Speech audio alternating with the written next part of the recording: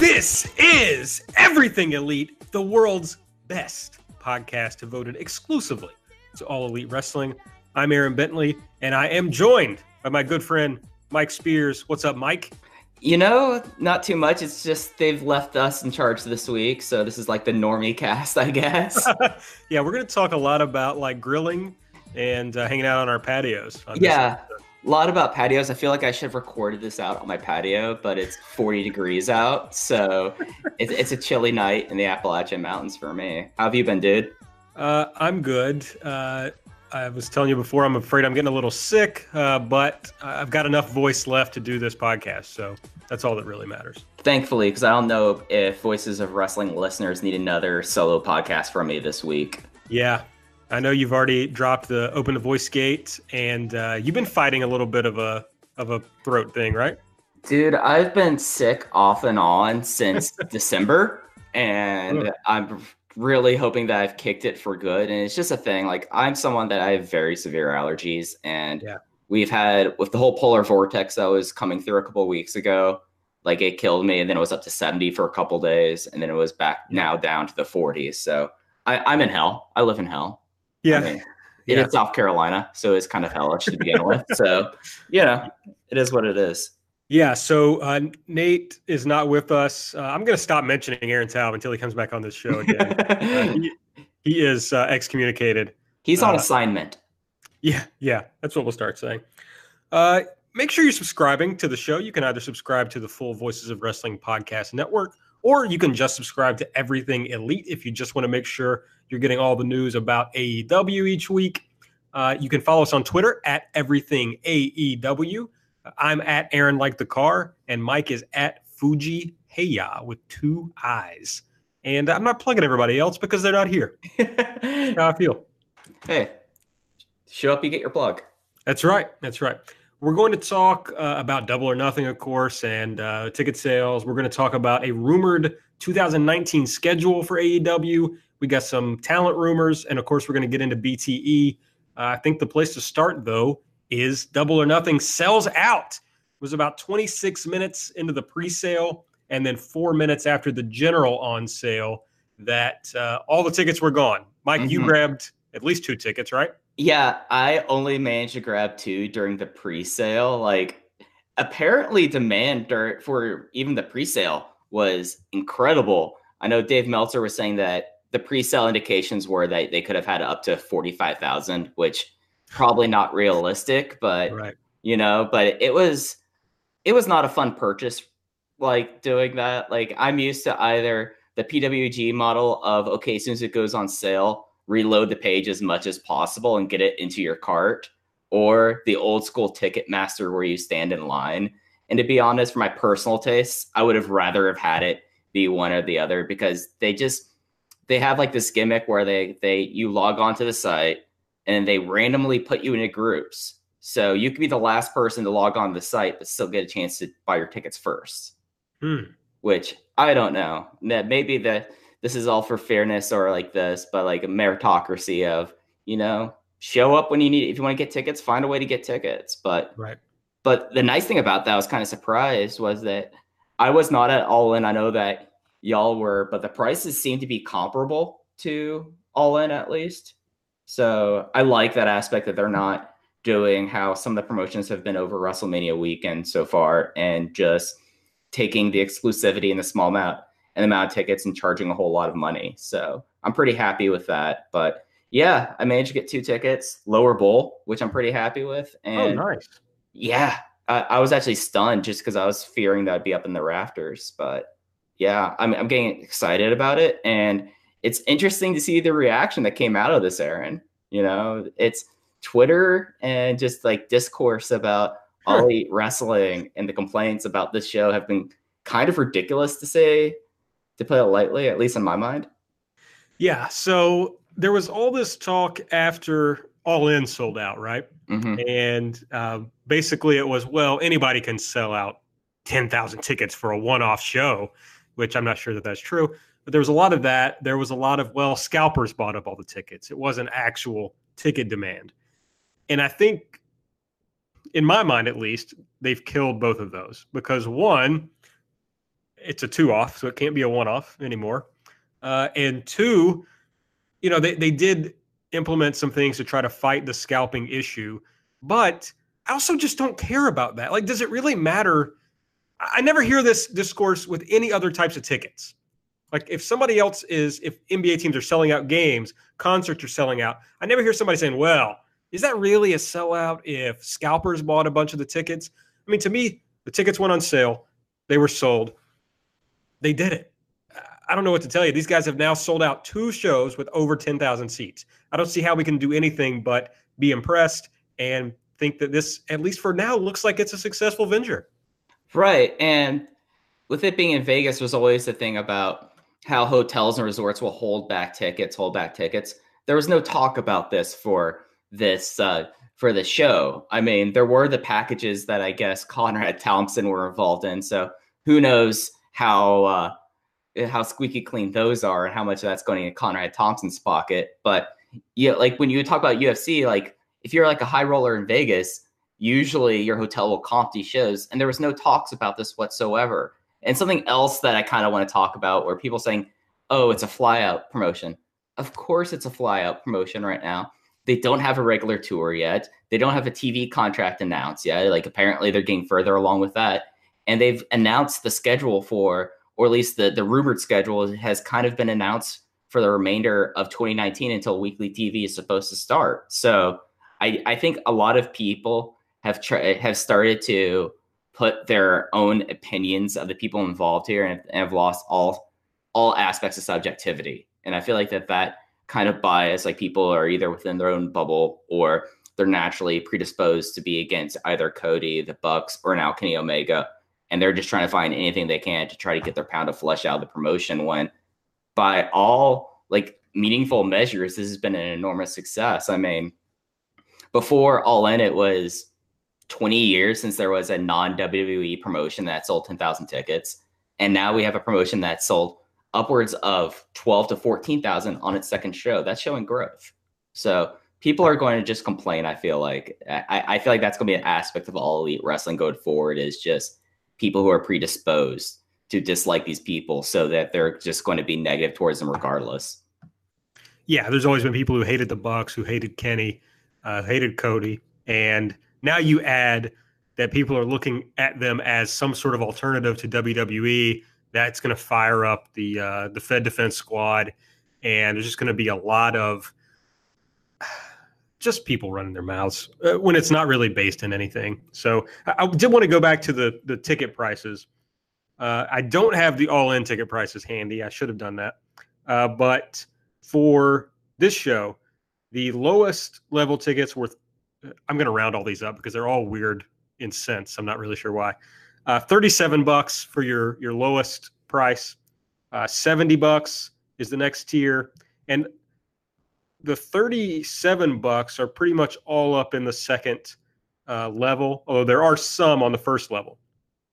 The $70 tickets are pretty evenly mixed. You got some up in the second level, but they are straight onto the ring, and then some that are down on the lower level, but they are,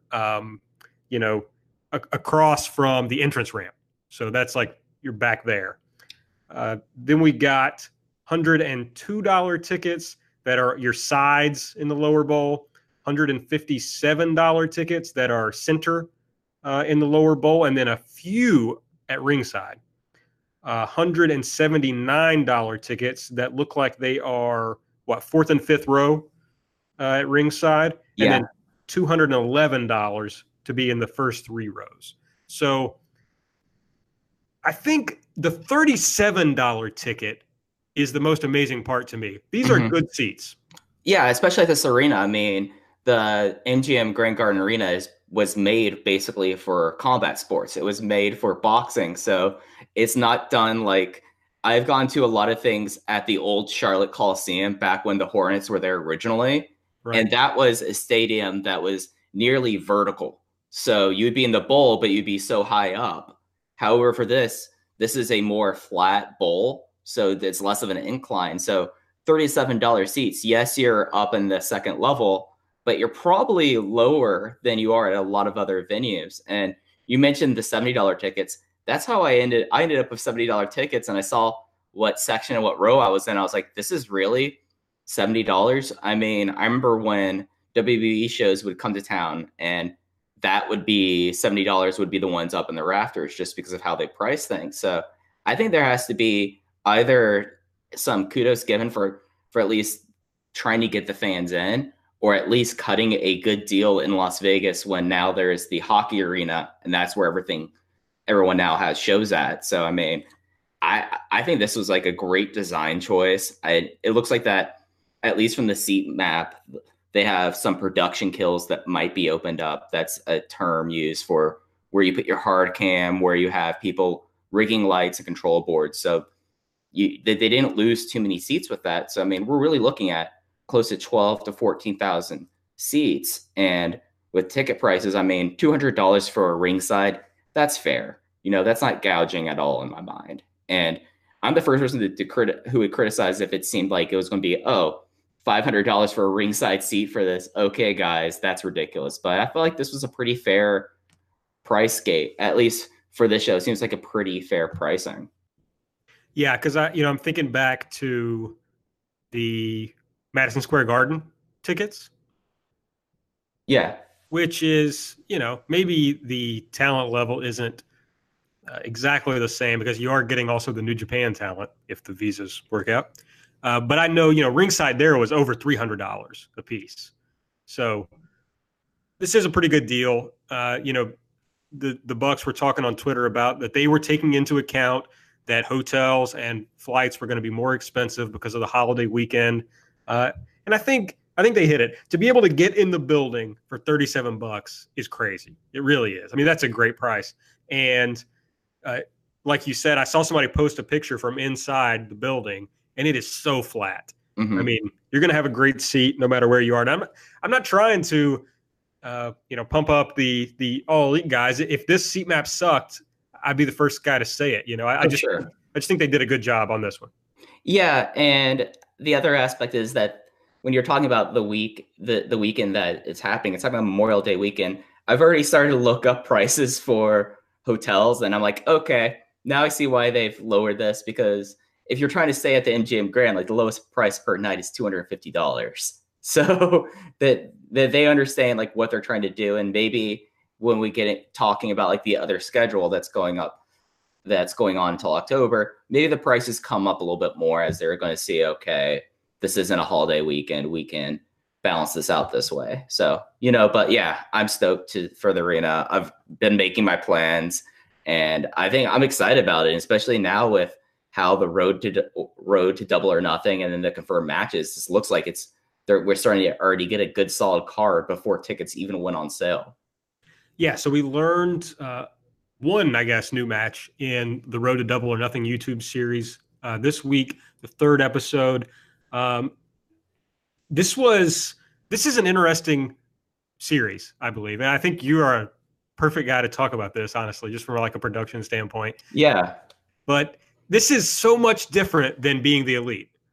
Oh, absolutely. Just like the production values are completely different. Like Being the Elite is mostly filmed on one of the Bucks' cell phones. Like there's a couple times you could tell that it's someone else's cell phone, or they might be using a better camera. But this one, I don't want to say there's a lot of gloss on it, but it feels a lot like the old UFC shows that they would have on YouTube leading up to UFC events. And even we got to see like behind the scenes stuff for the ticket rally. And we got to see like all the pre-production that went in there during like a segment. And then they do things like, okay, we're going to have people do voiceovers as we're doing like crowd shots, which you'll never see on it Being the Elite. And at the same time, it's like that we're going to go and talk to a lot of the crowd and a lot of fans. It's just, it has a complete different sheen on it that I like a whole lot. Yeah. And the look of the shots, like Brandy at one point is on the phone with Britt Baker, and it's, appears to be in Brandy and Cody's kitchen. And it's just it's really a gorgeous shot. And then when you have later in the show or in the episode, Brandy and Cody talking at their house about the card a little bit. It's just, the lighting is really nice. It's obviously well shot. It's just professionally done. It doesn't look like it was shot on an iPhone. Yeah, and it one of my big worries about this promotion, at least in the beginning, was that being the elite, it was always something that I enjoyed it for what it was, but the production quality wasn't ever going to be like something to call home about. And building up a new promotion, you have to get stuff like production trucks, you have to get broadcast cameras, because the difference between broadcast cameras and the cameras that you see at a lot of indie shows are multiples of tens to 50s. So like there was a lot of infrastructure that put in place, and this already shows that at the very least they have some of it already, which is in my mind encouraging going forward. So the news that came out of the Road to Double or Nothing, and I just want to say, you should watch these episodes. This one was like 6 minutes long, so it doesn't take a lot of time. And again, they are completely different from being the elite. So if there's, I don't know why you'd be listening to this if you really hated being the elite, but if you do, this is not like that. So you will get something out of this. The biggest match that came out of this, the only match that came out of it, there's a shot where, or a segment where Cody is bringing to Brandi some little printed cards that show some of the matches. They got the headshots of the wrestlers. And one of them that he hands her is Britt Baker versus Nyla Rose versus Kylie Rae. So the interesting thing from that was that at the ticket announcement party, it appeared that they were building to Nyla versus Kylie as the match. That's kind of what it looked like. Of course, there must have been a scheduling issue why Britt Baker couldn't be there at all. So they do a little segment where Britt calls Brandi and says, "Hey, it's like I kind of got left out of the show, or of the ticket announcement party at least." And Brandi's like, "Don't worry about it. I'm working on something." So they're going to do this three-way. The other interesting part of news about this was that Cody mentioned that Brandi was leaving herself off the card. So Brandi will not be wrestling at Double or Nothing, which I think is interesting. The other big news was, this wasn't really big news, but we see a card of Cody in a singles match, but his opponent is blurred out. And Brandi makes a big deal like, "Oh, are you going to work this out without talking to me?" So they're really playing up that this is an interesting opponent for Cody. So let's start with the three-way, Mike. What do you think about working this as a three-way instead of the singles match, or just what are your thoughts on this match generally?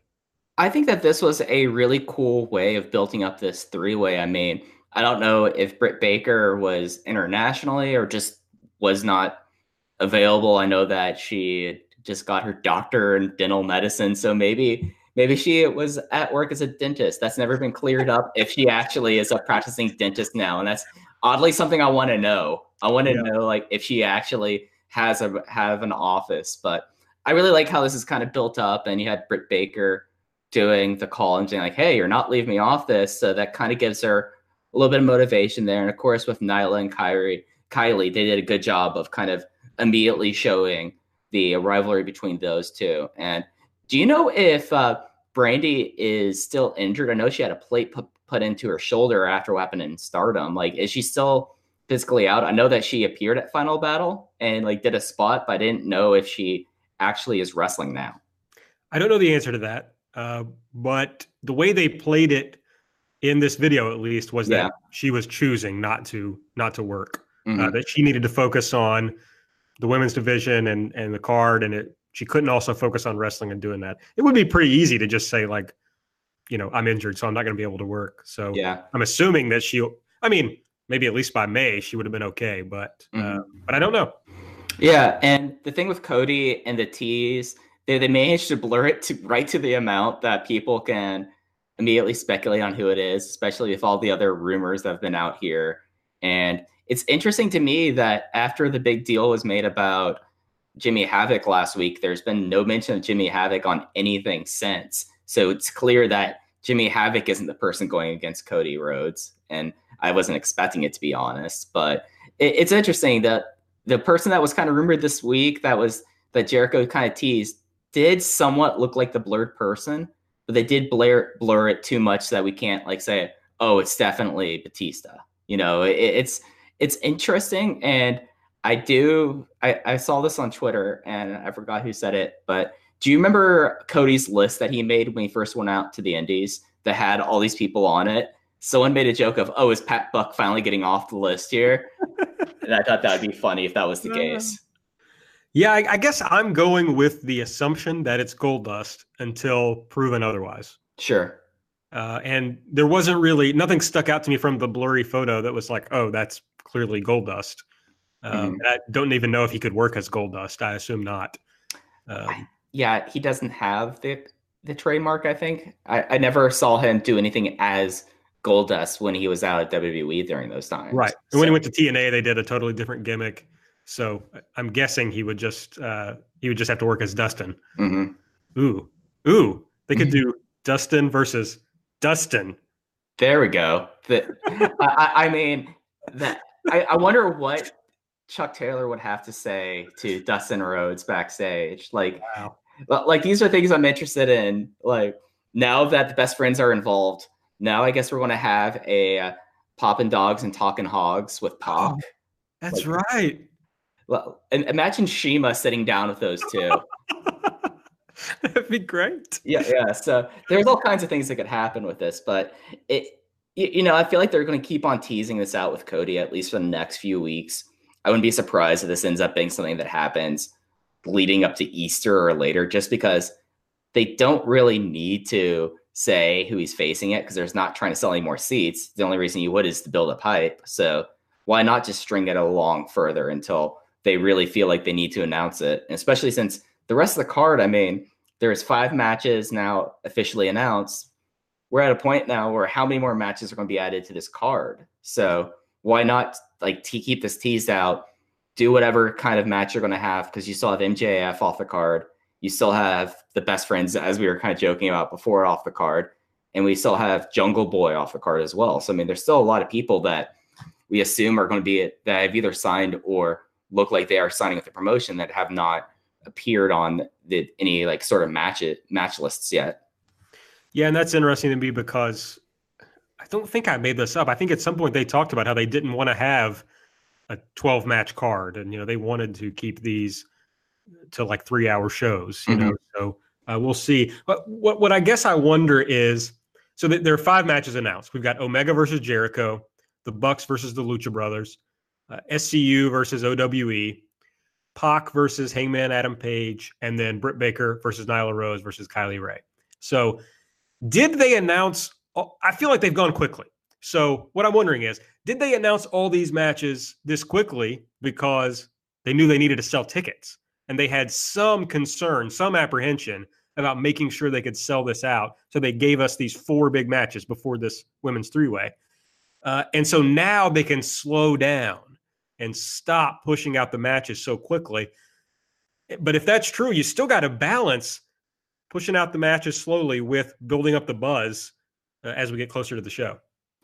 Oh, totally. And that's something that last week's Road to Double or Nothing, I felt like did a great job of, because you already had the sit-down interview with Adam Page talking about him versus Pac. So I do think you're right, AB, talking about we want to have matches out there to get people there, like making Joe Lances of the world happy of buying tickets to a show before matches are announced. No, now we know at least what I assume 3 of the big top matches, one of them being built up. And I mean, I'm assuming SCU versus OWE is going to be, if not the opener, one of the opening matches on the card, just because there's been some dark Twitter rumblings about who Shima's bringing to Las Vegas. And the rumor I have heard is that it's not looking like it's going to be Strong Hearts guys. And with the video that happened in Las Vegas, which was the OWE sizzle reel, where it was all the native Chinese wrestlers, it's seeming like it's going to be Shima and 2 of his students. So you're not going to put them after intermission. I'm assuming there's not going to be an intermission, but not in the top half of the card. So I think it's interesting now that we're getting to a point where now they could start doing more different ways to build up hype for the show now that these tickets are all sold and that most of the matches seem to be in place. Folks, that was a little OWE niblet. I don't know. I couldn't come up with a good word there. A little amuse-bouche, I guess. The little spoon with the sorbet, that. Yeah. That's what it was. Yeah. And you're only going to get those right here on Everything Elite. So I'm just saying, make sure you're keeping a little ear up. Mm-hmm. Okay, so that's going to be Double or Nothing. But there was a rumor or a report out from Wrestle Talk's Andy Datson, who I don't know, so I can't speak to any confidence that I might have in him. But he reported on an alleged schedule for AEW for the rest of the year. So May 25, we get Double or Nothing. And then basically we would see monthly big shows. So in June, an unspecified show that would apparently be in the United States. In July, the show in Jacksonville that they talked about at the first presser, where some of the proceeds would go to help victims of gun violence. An August show at Royal Albert Hall in London, which I think is fascinating. And important to note here that, at least according to Google, the capacity for Royal Albert Hall is 5,267 seats. So scaling back a little bit to go overseas, and because you're going to be doing monthly shows. September, they would do All Out, which would be the kind of official sequel to All In. Of course, it happened September of last year and would likely take place in the Sears Center in Chicago again, and would lead up to October when weekly television is rumored to begin. So what jumps out at you from that schedule, Mike?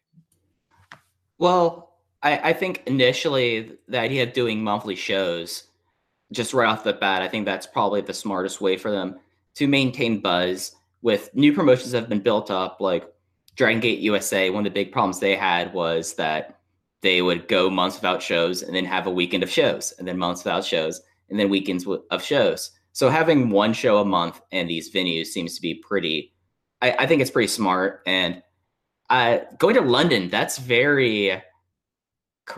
that's showing a lot of balls, I feel like, for lack of better words, just because that will be if you want to include All In as part of their canon, that'll be their 5th show, and they're already going overseas for it.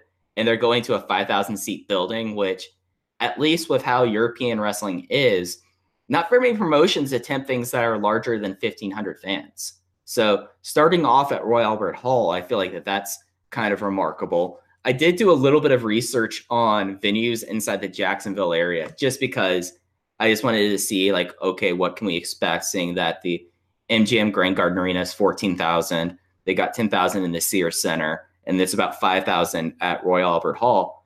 And there's all kinds of different venues, going from like very small NCAA basketball teams that have 2,000 people up to assumingly like a 12,000 seat arena. So they have a lot of options here. So I think it's going to be interesting to see if they're going to be sticking with like the 5,000 seats that they're going to do at Royal Albert Hall, or if they're going to try to say, okay, this is overseas, so we're going to scale it down more, but we're going to still have 12,000 more in Jacksonville. And where are they going to run in June? Like, that's something that really surprised me, because we were under the assumption that Jacksonville would be the next show. But it's interesting because they already have Chicago. They have already had Las Vegas. And of course, Jacksonville is their kind of spiritual home. So I'm guessing, like, AB, where do you think they might go to? Do you think they might try for the Northeast? That is the part of the country that they will not have been to with this. I don't know. I feel like they are going to have to run smaller venues. I don't think they can sell out. I mean, if they prove me wrong, good on them. I don't think they can sell 12,000 seats a month. I just don't. No, yeah. Because like you said earlier, this is a fly-out promotion at this point. So it's everybody, who is happy to fly out to Mania, fly out to wherever for shows is showing up. But when you're trying to keep a monthly audience, that's tough. That's like stuff that WCW and WWE did that they built up with television, and they built up with house shows, and obviously AEW is coming in without any of that. So I guess the Northeast would make a lot of sense in that time frame. But I don't know. I guess they're not running TIAA Bank Field in. No, I can't imagine, especially in August, right before football season. Can you imagine Shad Khan being like, "Hey, we just put down new turf. Come out here." And I think that's also around the time of the annual Georgia-Florida college football game, the world's biggest cocktail party. So, sure. It's interesting though. I guess they could do Pacific Northwest as well. I mean, go up in that area. I did see a tweet from like the Cow Palace about Double or Nothing, but I mean, that's 2 shows in the West Coast back-to-back months, I guess. So right. It's interesting though, because like as you said, like WCW and WWE spent decades building up their operation. This is kind of like a 6-month rollout, like all systems go. Like New Japan in the United States went 2000, 2000, then they went to 4000, and then up to the Cow Palace, and then now back to 900 to 2000. So them running, if they were able to run 5 months, with the exception of Royal Albert Hall, of monthly 10,000 seat shows, I mean, that has to be something very encouraging when TV starts up, because we still have no idea, one, what their broadcast rights are going to be, or two, how often. Like, I can't imagine they're going to do a weekly live show. I have to imagine they'll be doing tapings at least to start. So it's interesting. Yeah, my understanding is that they are going to be tapings. Mm-hmm. But it is smart. The August show is at least smart in that they're leaving the country, because I think September is going, I mean, obviously they need to sell 10, 11,000 seats in September. Mm-hmm. So, and not everybody's going to want to fly somewhere in August and then fly out to Chicago for September for that show. So I'll be interested to see, A, how many seats can they fill on these monthly shows, and B, can they sell out 10, 11, 12,000 seats in the Sears Center again when they've had, 3 shows already in the last 4 months in the United States. It's bold. This is a lot more bold than I was expecting them to go. I thought we might get the Jacksonville show and then TV, but now there's like a full schedule now. And I mean, they are putting their money where their mouth is. So yeah, I was expecting quarterly shows, mm-hmm. But here we go. So. Yeah. All right. Well, some of this could be helped with a few of the rumors that we've been hearing. There was a rumor that WWE is trying to sign Dave Bautista for a WrestleMania 35 match, but that AEW has also reached out to him and is interested. And Jericho, of course, in all his trolling nature, posted a picture with Batista. I guess they were hanging out. And obviously, it'd be a lot easier to sell tickets if they bring in a guy like Batista. Of course, we're going to talk a little bit later. If they bring a guy in like Bill Goldberg for a shot, I feel like they're going to have to spice things up in these shows. They can't run. I don't think they can just run Kenny and the Bucks and the Lucha Brothers every month and draw, 5 to 10,000 people. So they're going to have to drop little things in. Right, and that's something also that's we're talking about with these monthly shows. Like Batista is now one of the 20 biggest stars in the world, at least movie wise. And the way that he left WWE, at least most recent time, did not seem like it was a very positive Vince McMahon saying, "Hey pal, we'll see you again soon." Like there was some consternation about the Guardians of the Galaxy movie and the fact that he wasn't getting any sort of promotion with that. And then it ended up making an ungodly amount of money. So I feel like getting Batista in, I mean, even for like a one-shot deal, come in there, he shows up to All Out. I think that's a smart move there. And then especially if you have Goldberg, especially in the Southeast, like Jacksonville, I mean, that's not that far from Atlanta. And then you're talking hard WCW country. So getting people like this, and it also makes you wonder about if they're doing stars like this, there's not really the kind of star of that level that exists in European wrestling, but maybe we see more Eurocentric stars for the Royal Albert Hall show. So I think it's interesting. And I love that Jericho basically is now decided, oh, Vince didn't pay me my money. I'm going to troll him at every opportunity, and I'm going to live my best life. And I'm going to look like I have hair plugs, because I'm convinced he had hair plugs. It wouldn't surprise me. Yeah, it's interesting because, well, I mean, you don't want to book Batista for a 2,000 seat building, right? Like that would be, they can fill a 2,000 seat building. Yeah, no problem. And he could work WrestleMania 35 and then not work again until All Out if he wanted to do that, So I think all that's interesting. You're right about the Euro stars.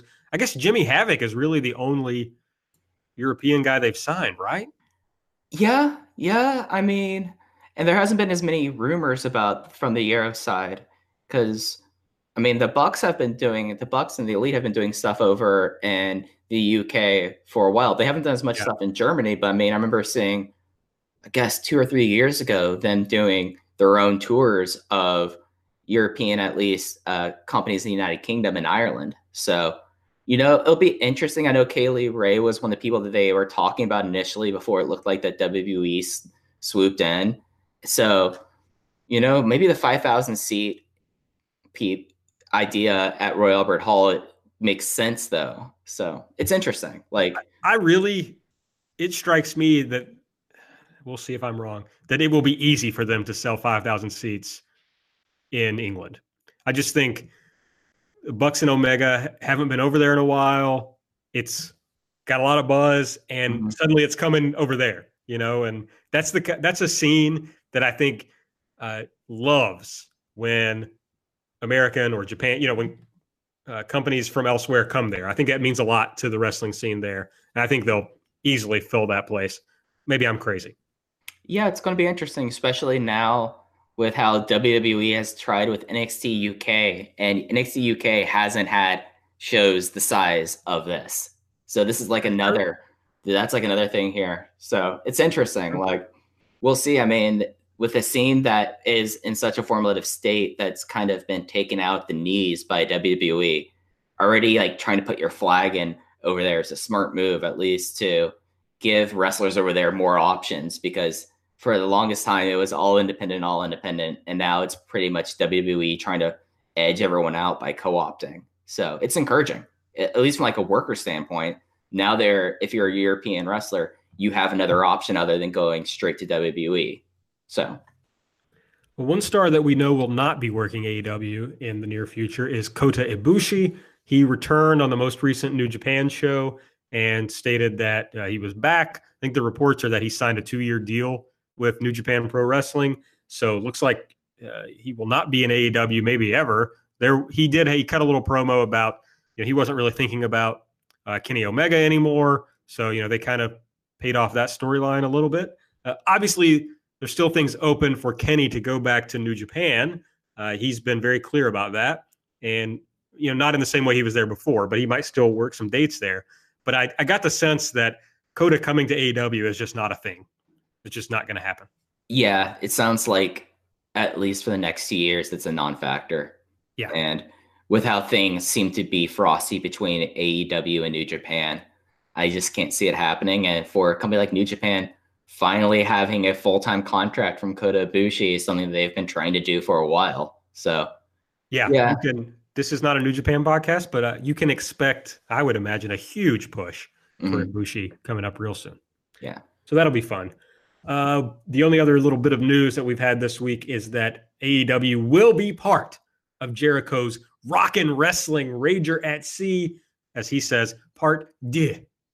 I know. I haven't gotten through all of it yet, but Tony Khan is on Jericho's podcast, and I wanted to check that out. And they were deep into talking about tape trading when I had to stop listening to it. So, but the most interesting thing that I heard so far in that podcast was Jericho was asking, well, why did you want to get into this? And Tony Khan goes through like, well, look, not only was there all this talent available, but this is a great time for wrestling because advertisers are starting to be warmer on wrestling and, starting to realize that the fans aren't kind of how they had stereotyped the fans in the past.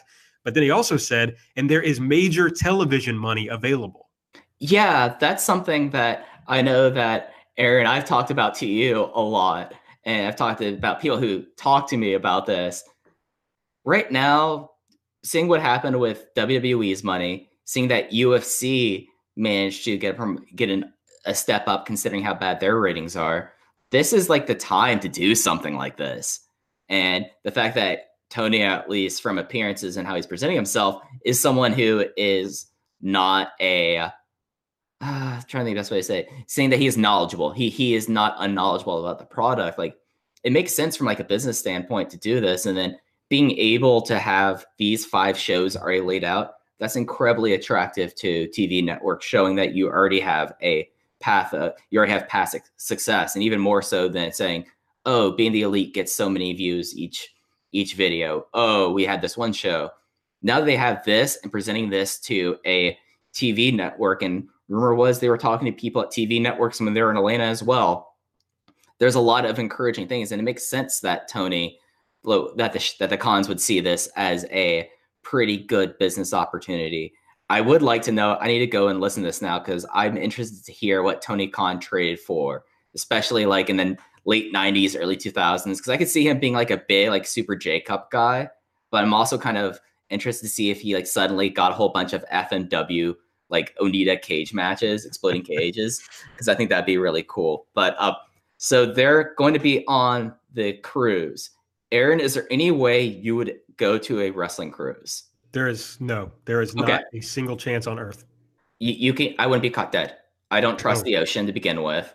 Being on a cruise ship with like wrestling matches just seems like miserable a little bit. I need my space, and if my space is going to be in a stateroom on a cruise ship, I'm gonna be going out of my mind, dude.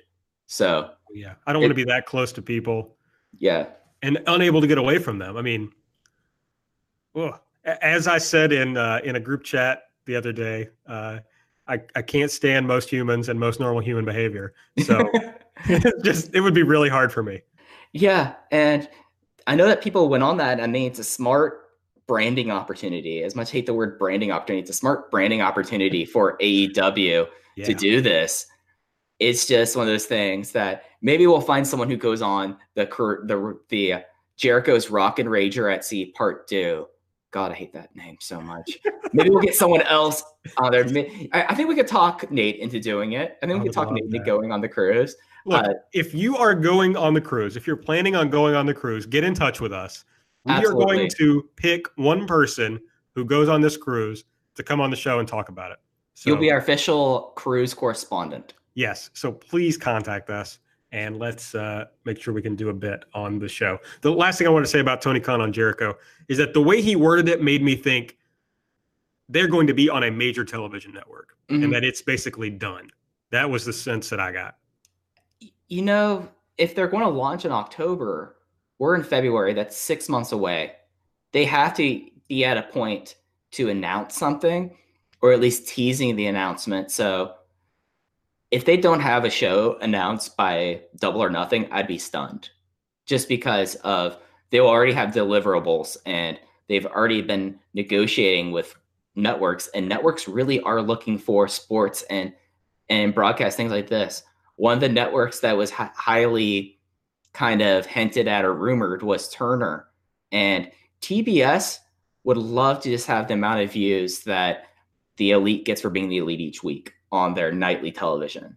So the only thing people watch, like if you listen to Dave Meltzer, like the only things watch are live sports, even though this Super Bowl was the lowest rated Super Bowl in a while. So I see Tony's logic about how this being incredibly attractive. So yeah, I think, I mean, who am I? I think the TV networks are wrong. I think they're putting way too much money into WWE, especially. Oh, that's a boondoggle. Absolute boondoggle. But Tony's right that they can make a shitload of money right now jumping into television because one of these execs is going to hand them. I mean, they're not going to hand him $1 billion like they gave WWE, but they're going to give him a bunch of money to be on a major network.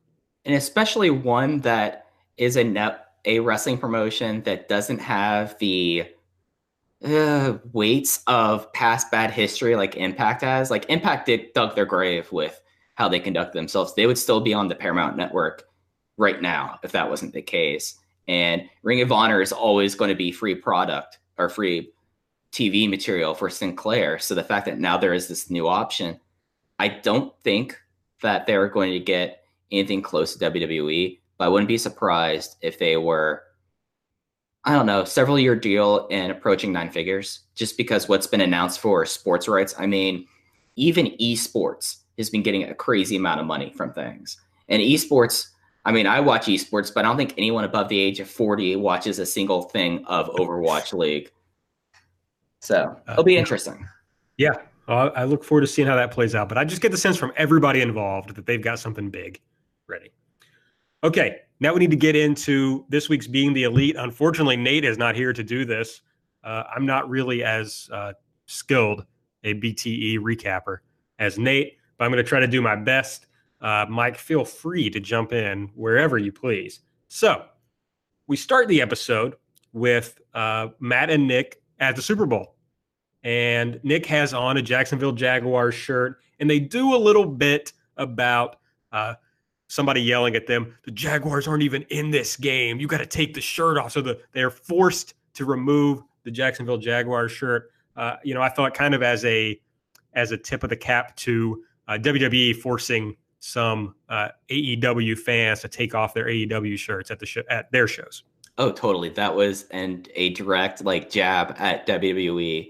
And I thought it was kind of funny that there was a bit for a while where they had people who are off screen kind of be belligerent towards Marty Scurll, and the fact that we kind of got to have those people back. And I think it kind of confirms that the people who were doing it were SCU, because it was right in the stands right next to them. But yeah, no, it's total dig at WWE. All right, then we get Matt and Nick in the airport, going to Atlanta. Malachi Jackson shows up, so that was exciting. When they get to Atlanta, they, very purposefully, as always, stand in front of a bagel place called Goldberg's, and talk about how they're out scouting talent, which is funny. Of course, they were going to later that night. No, I'm making this up, aren't I? They didn't sign the Lucha Brothers that night.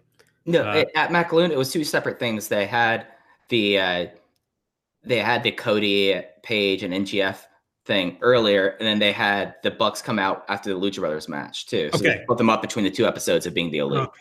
See, that confused me. See, this is why we need Nate to do this. Yeah. We need an adult here to hold our hand during this. We do.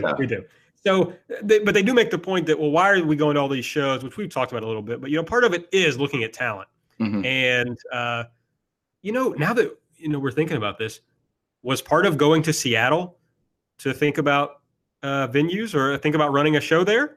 I mean, it could be. I know that the Key Center is undergoing renovations this year. So that's the old place where the Sonics used to play.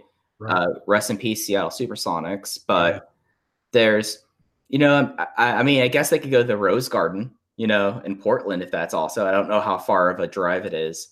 But Mike is our venue correspondent. Apparently I am. I don't know how I've gotten all these hats over 5 episodes, but apparently the Swiss Army knife of everything Elite so far.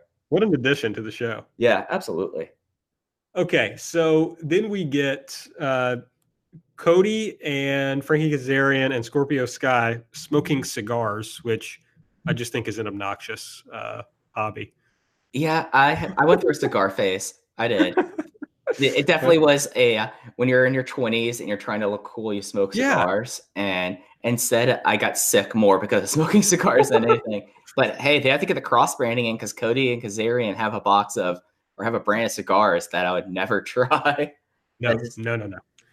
Kazarian starts doing a bit about that. He one time had a case of the Snickers, going on with his little food bit that goes on through the episodes. Then we get Christopher Daniels coming out, and he's wearing a mouthpiece, playing back to the thing about his tooth being chipped. And there is a funny little moment where Cody asks him if he's doing a shooter gimmick. Yeah, I dug that. That was funny. And then says, "Oh, yeah, we could see you in the little MMA shorts, the shooter CD," which I thought that was very funny. And so I guess, is this news? I don't know. But there's a little comment here where I think Kazarian says, "Have you not gotten your teeth fixed yet? You're on an $850,000 downside." Do we really think that Christopher Daniels is getting paid $850,000 a year? I mean, they've obviously pushed the fact that most of them have no concept of money. So maybe that could be part of it. But yeah, no, I was waiting for them to make the health insurance correct, to be quite honest. But I mean, yeah, Cody did offer Darby $1 million on the last episode. So maybe that's the joke. I can't imagine that this guy's getting paid that. But then you hear what Dave Meltzer reported, which was that there are guys you've never heard of who are making 6 figures. Hey, if that's going to be writing the pay scale in the wrestle industry, good for them. Get the money. I feel like the established position of everything Elite is, hey, get that money. Absolutely. If you're someone who's done 2 months of shows and you're getting a 6-figure contract from a company now, take it. Just take it. Yeah, and I'm not one to be like, but they're businessmen. But do you really think, there's a lot of talk now that, the AEW is oversigning, they're paying too much money.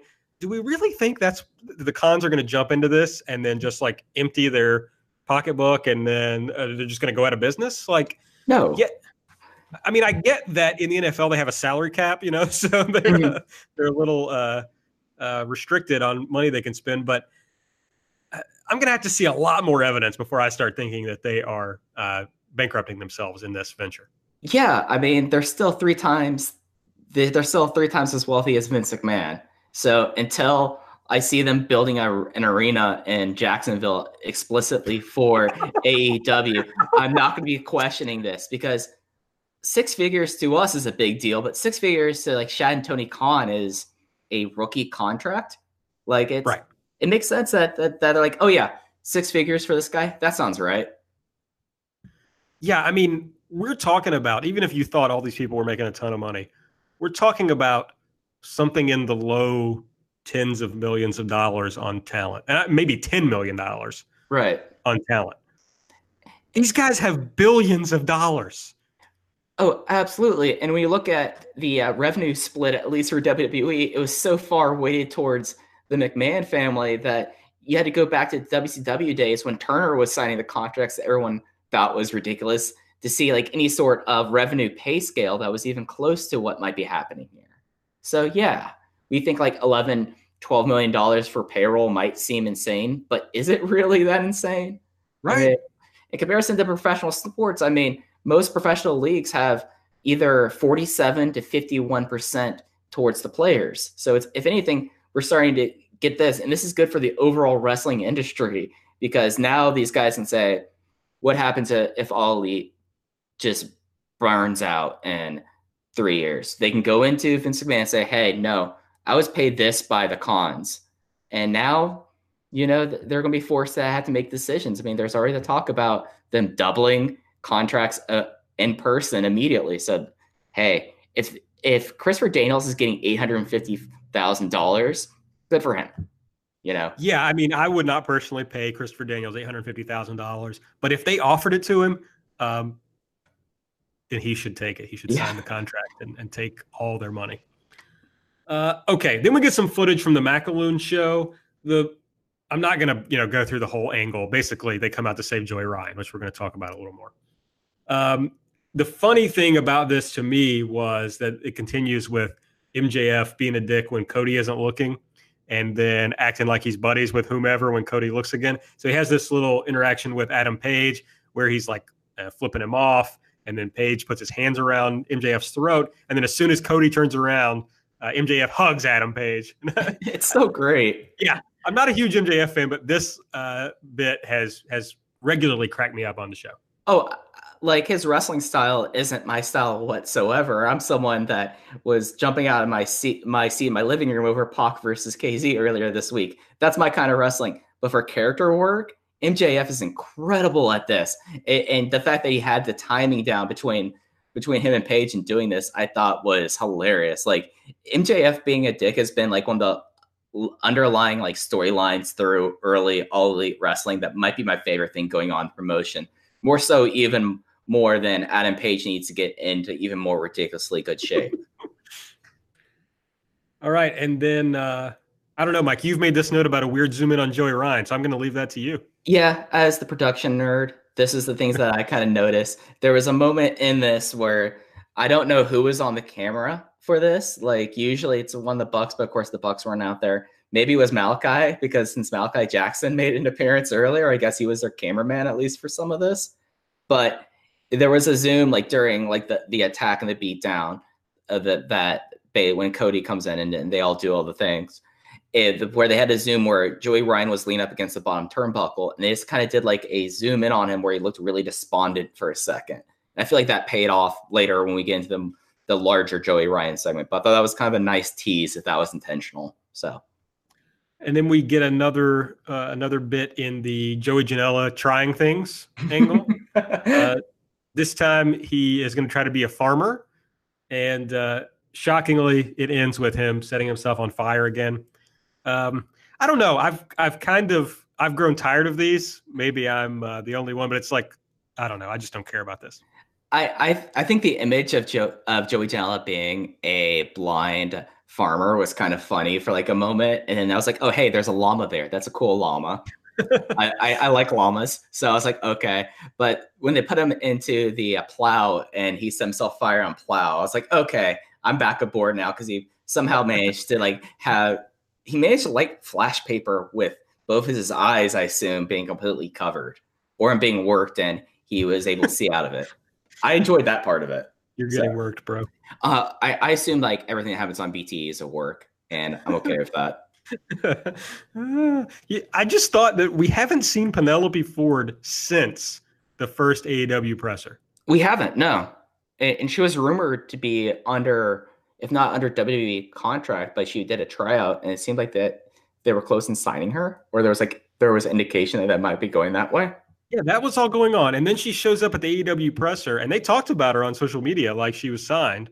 And then we haven't seen her on BTE. She wasn't in Vegas.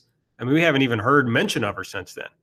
Yeah, I wonder. It's interesting because even for people like MJF who weren't at the presser, he was still there doing things. And Britt Baker, they followed up with her with the Road to Double or Nothing. And there's been nothing about Penelope Ford. Maybe we need to do like an SOS for where's Penelope Ford. I was just thinking about this, and so now I'm going to do this on the air, so that'll be exciting. But I know Brandy did a tweet recently where she kind of listed everyone who's in the women's division. Right. And now I'm trying to go back and remember whether she listed Penelope in there. But of course, oh yeah, okay. So I just found this tweet, and she says it's a picture of her from the Vegas presser, and she writes, Sonny Kiss, Kylie Ray, Nyla Rose, Britt Baker, Aja Kong, Yuka Sakazaki, Penelope Ford. Give us time and we'll surprise you.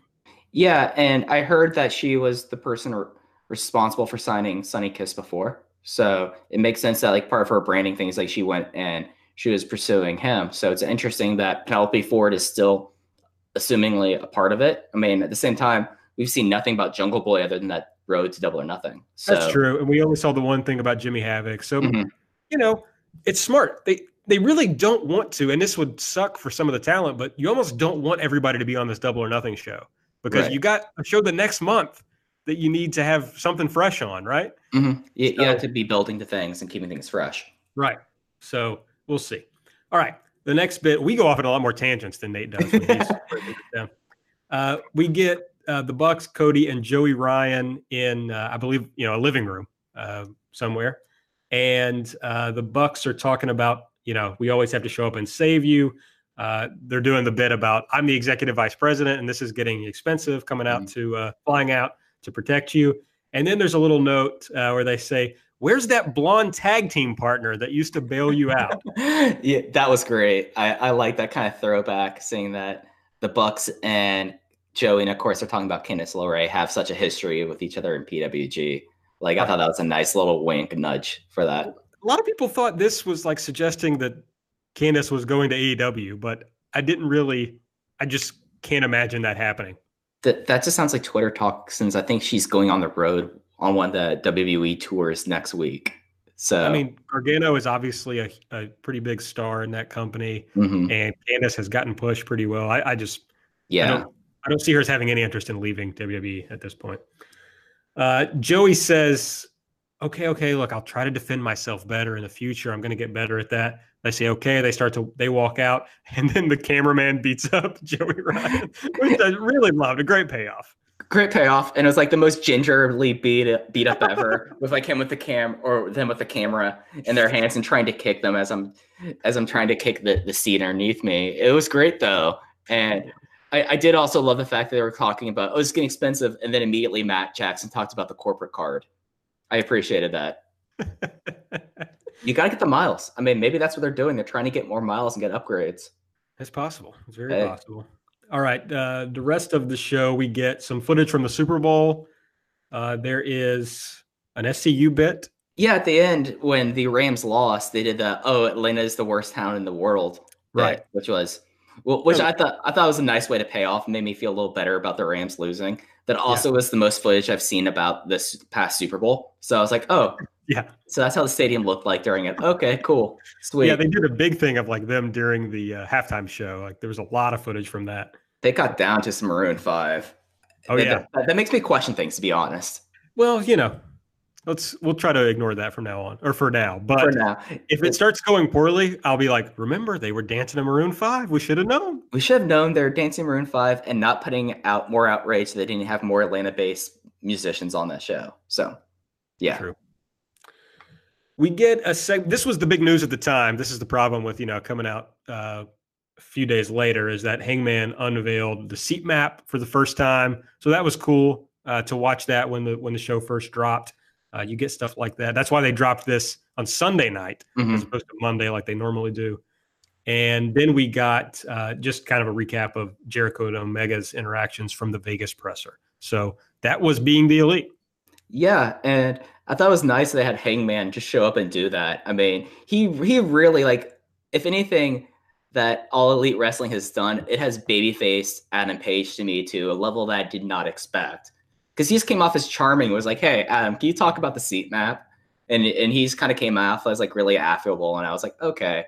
But yeah, like it made sense why they had this out on Sunday if the pre-sale was on Monday. And then the Jericho versus Omega stuff, I guess they felt like they needed to have another thing from the press conference. So yeah, it was fun.